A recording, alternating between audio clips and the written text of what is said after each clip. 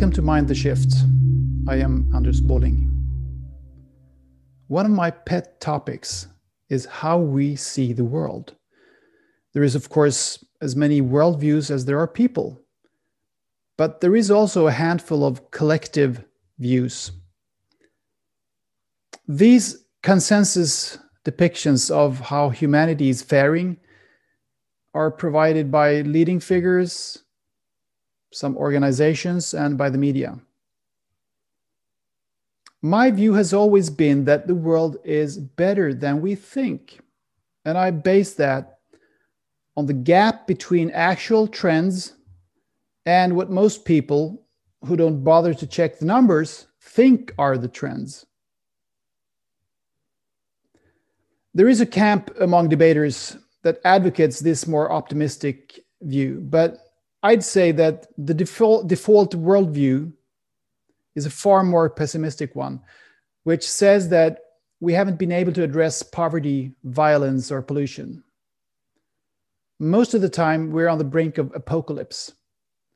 And the strange thing is that those who are in the pessimist camp, which I perceive as the dominant one, claim that we're told or fooled to believe that we live in the best of worlds. So there is some kind of cognitive dissonance here. As you know, I've been talking a lot about spiritual matters on the podcast. And that is because I think it's important and it tells us truths about ourselves that we don't normally realize in our day-to-day life on Earth. One thing that often surprises me with so-called spiritual people, however, is that they so often adhere to the apocalyptic camp when conveying their general view on how we're doing as a species. And I don't quite understand why that is. Many in the spiritual community describe the times we live in as chaotic, and they often point out how we humans are still relentlessly destroying Mother Earth. I have a hard time making sense of that because from a spiritual viewpoint, we choose our reality, and humankind is arguably closer to a breakthrough in consciousness than ever before. And furthermore, spiritually inclined people, for the most part, realize that the continuous misery focus in the media is rather a reflection of a lowered misery threshold, meaning that it takes less to reach the headlines, than a factual deterioration. Many of them also claim that they don't watch the news anymore. And yet many of them still depict our modern world as if it were on the brink of destruction. To me, this is an enigma. But I guess you have to keep several thoughts in your mind at the same time. Chaos and brink of collapse can mean different things, and they are relative concepts. I too tend to believe that the millennia-old top-down way of ruling our human society is poised to crumble, which means that it's going to be messy for a while. But that messiness is on the surface, and it is basically a benevolent messiness. For something better to emerge, the old must go. And it's not going to happen without resistance from those who think they benefit from the old order, of course. However, almost every underlying megatrend is positive, even if the principle of development is 2 steps forward and 1 step back.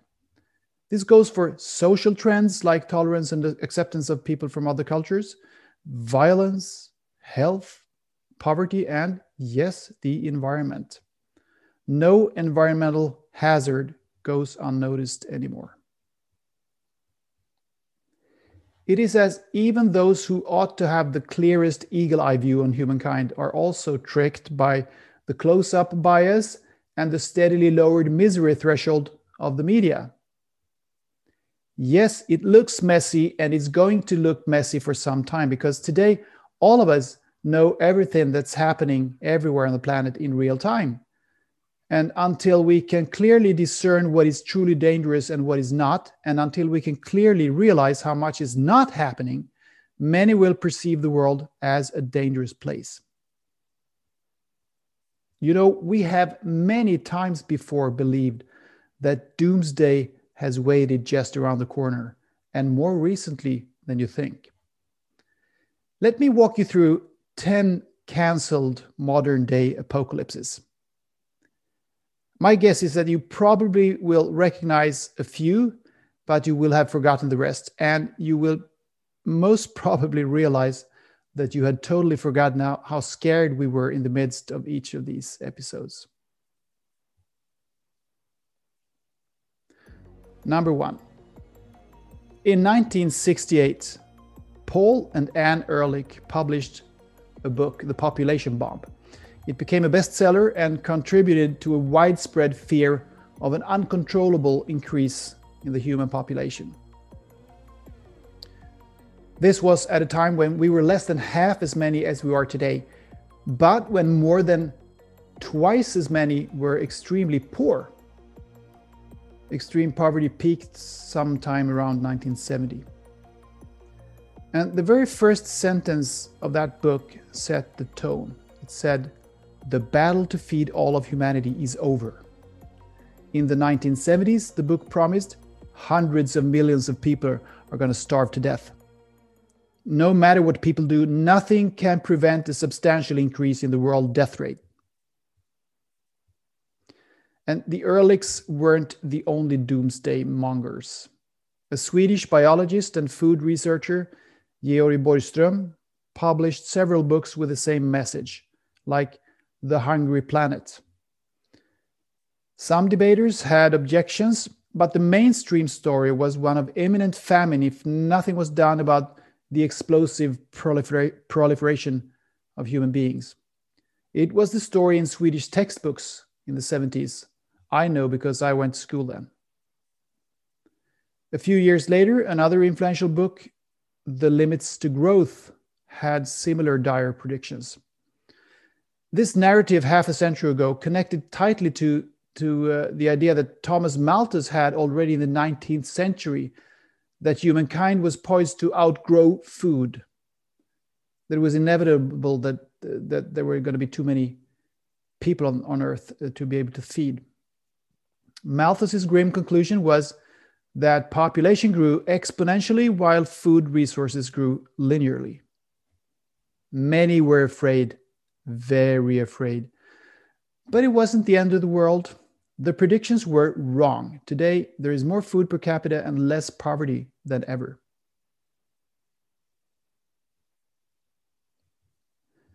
Number 2 is about the death of forests. This was a thing in Northern Europe in the early 1980s. In parts of southern Sweden, West and East Germany, Czechoslovakia and Poland, conifers dried out and seemed to be slowly dying. Other trees too, but mainly conifers. There was a nearly complete consensus that the forests were dying because of air pollution. The German newspaper Süddeutsche Zeitung wrote in 1982 that forests in Germany would be gone within 5 years. But the hypothesis was almost completely wrong. Some trees were in fact affected negatively by pollution, but the more widespread loss of fir needles and drying out of trees that had been noticed was mainly due to drought and in combination with some genetic factors. Generally, the forests continue to grow and at a faster pace.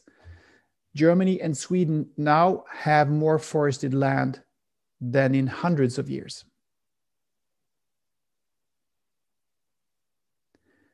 Number 3 is 9/11 and the war on terrorism.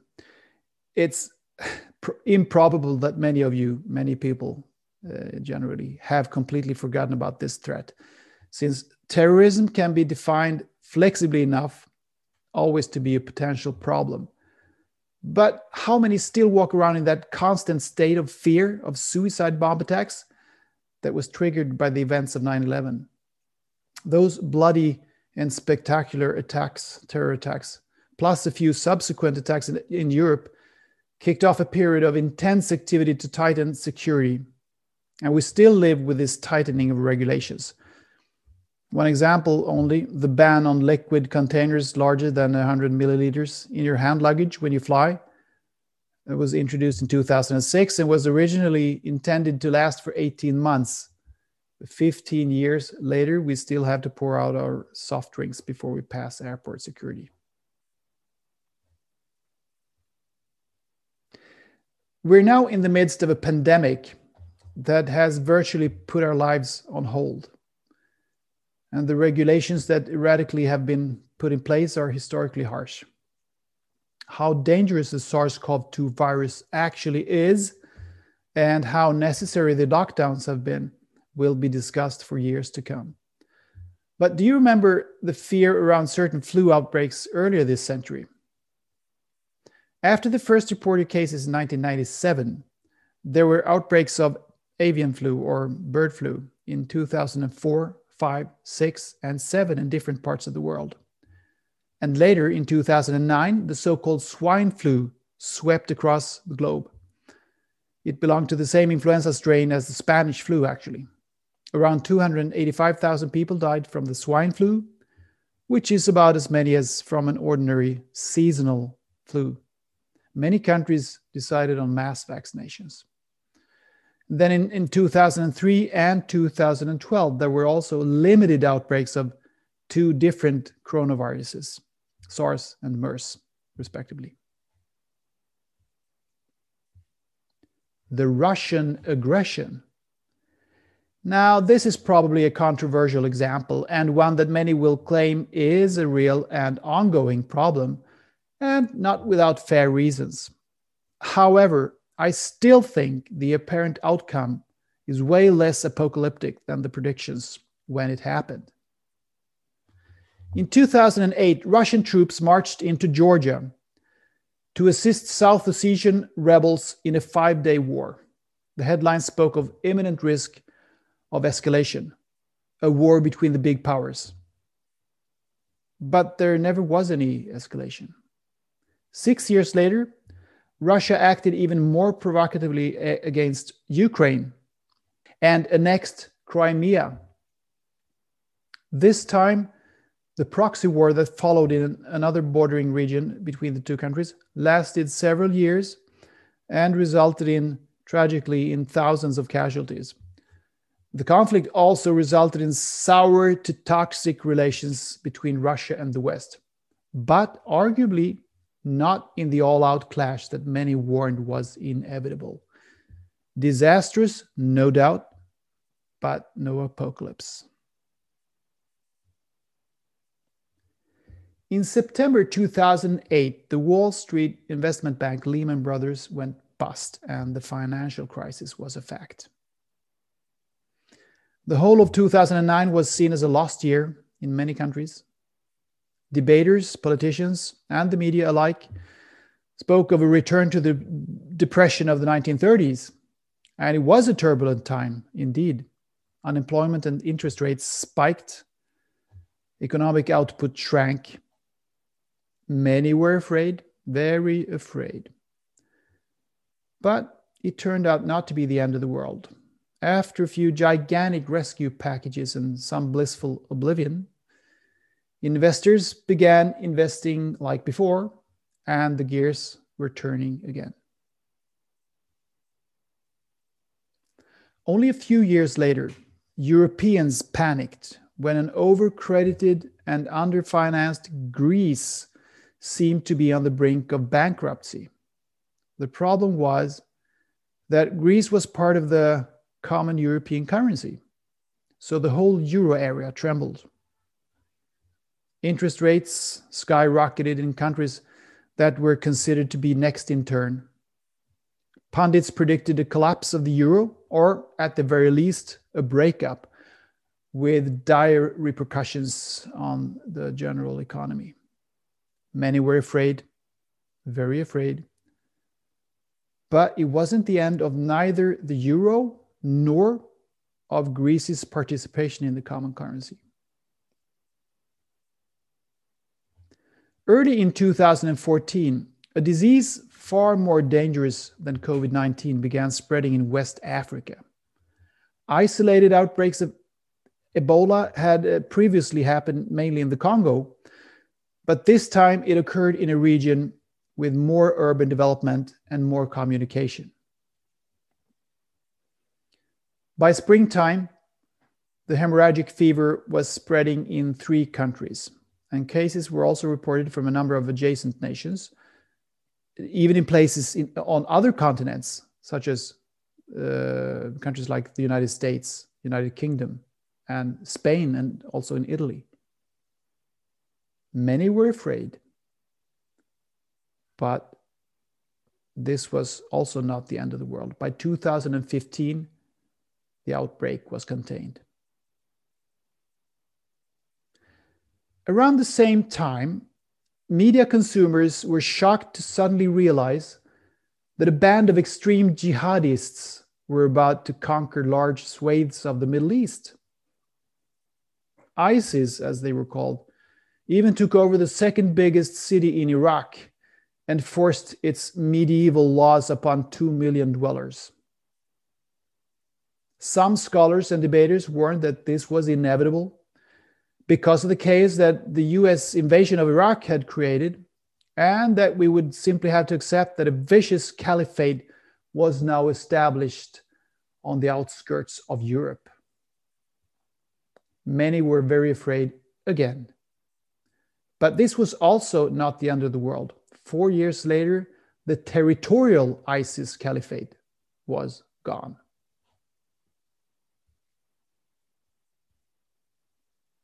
The war in Syria has led to millions of refugees, as most of you know.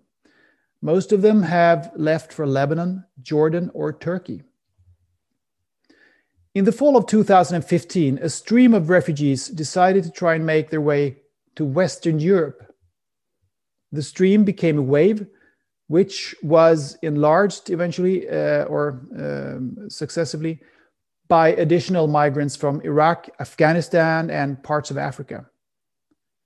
In all, over 1 million people arrived in the European Union, which has 500 million inhabitants. So 1/500th of the population of Europe arrived in the form of these migrants, these refugees. Right-wing populists were furious. Many leaders panicked and decided on harsh measures, regulations, and return of border controls. This year-long episode was to be known as the migration crisis. Many were afraid, very afraid. But it wasn't the end of Europe as we know it. Today, fewer migrants arrive in the European Union than before the wave of migrants. But we still live with some of the so-called temporary border controls. I'll give you a bonus example that is perhaps a little bit premature. The Donald Trump tenure. We're already beginning to forget the panicky reactions to practically everything that Donald said and tweeted. What he actually did, on the other hand, or managed to do, is less clear. So, do I by this mean that every perceived threat today is just a chimera, a bogeyman? Absolutely not. But looking back in history just a little bit and rediscovering all those passing waves of fear, waves we've already forgotten, tells you that there might be cause for some refreshing neutrality here. A little bit of hold your horses. I mean, why should any current crisis be different, closer to the apocalypse than the previous ones? Humankind is a pretty self-centered species. Most of the existential threats that we perceive are human-made, but the single biggest truly apocalyptic threat actually lurks in space. The risk of a direct hit by an asteroid. That would mean game over. Apart from that big one, I personally do think there still is a slight risk of a nuclear war. but only in the unlikely scenario that a series of fatally bad decisions are made one after another. And global warming could just possibly prove to be as bad as the alarmists claim, although the jury is actually still out when it comes to determining the gravity of that problem. Now, some who listen to arguments like these will object that the very reason that these potential apocalypses were averted is that people became worried and did something. And yes, I mean, to some extent, that is probably exactly what has happened. It all goes together. And in some cases, notably the case about the dying forests in Northern Europe in the 1980s, even a false alarm can generate quote unquote collateral benefits, like a hastened development of exhaust emission control, which happened in that period. My take on this is twofold. Firstly, the action taken is not thanks to the pessimists, but thanks to the optimists who saw the possibilities and took responsibility. In my book, a true pessimist never takes action because there's no point in taking action and doing anything. If action is taken, you're not a pessimist. That's how I see it. And secondly, I think we would better understand our complicated predicament on this planet if we were trusted with taking action for the right reasons, and not because we're fooled to believe that there is a crisis going on. I mean, a big crisis, apocalyptic crisis. But oddly enough, not even the objection about action taken because of worry seems to change the minds of those who are convinced we live in apocalyptic times. It is like they think, oh, it may have worked out before, but I'm not convinced it's going to work out this time around. And finally, I have to return to Steven Pinker. He's definitely not on the spiritual team, quite the opposite. I've already mentioned in an earlier episode what he said in an interview after having brilliantly described humankind's progress over thousands of years towards less violence and more civilized behavior. When he got the question whether he thought this was going to continue, he said he didn't think history had a certain direction. That's mystical thinking, and I'm not a mystic, Pinker said. So it doesn't seem to matter whether they are spiritually inclined or atheists. Thinkers on all sides mistrust our next step. I suspect many of them are, in a sense, cultural victims. It's considered more serious to be pessimistic than to be optimistic. And the latter is sometimes even seen as a bit reckless, as if optimists dismiss or play down the suffering in the world. It's all a big misunderstanding, if you ask me. The reason we evolve and raise our vibration at all is that a sufficient number of hearts and minds believe in themselves and their fellow humans. Our evolution is thanks to them. I think that if more of us realized this, we would have an easier ride. But humankind will arrive where we're supposed to arrive anyway. Maybe not in this lifetime, but in some lifetime. Time, anyway, is only a side effect of the physical realm. So why the rush, as Richard Rudd has said? But that's a different story. Speaking of that, though, I just want to say one more thing. I've obviously talked here about the fate of the entire human species on the planet. But every individual facet of our species is a mini version of the history of humankind played out within each lifetime. The planet has already hosted 107 billion of those personal histories. What about them? Did it all work out for them, do you think? Or was every death a disaster? Of course not. That's what awaits us all, no matter what the collective looks like. And in this very primordial sense, it always works out for us.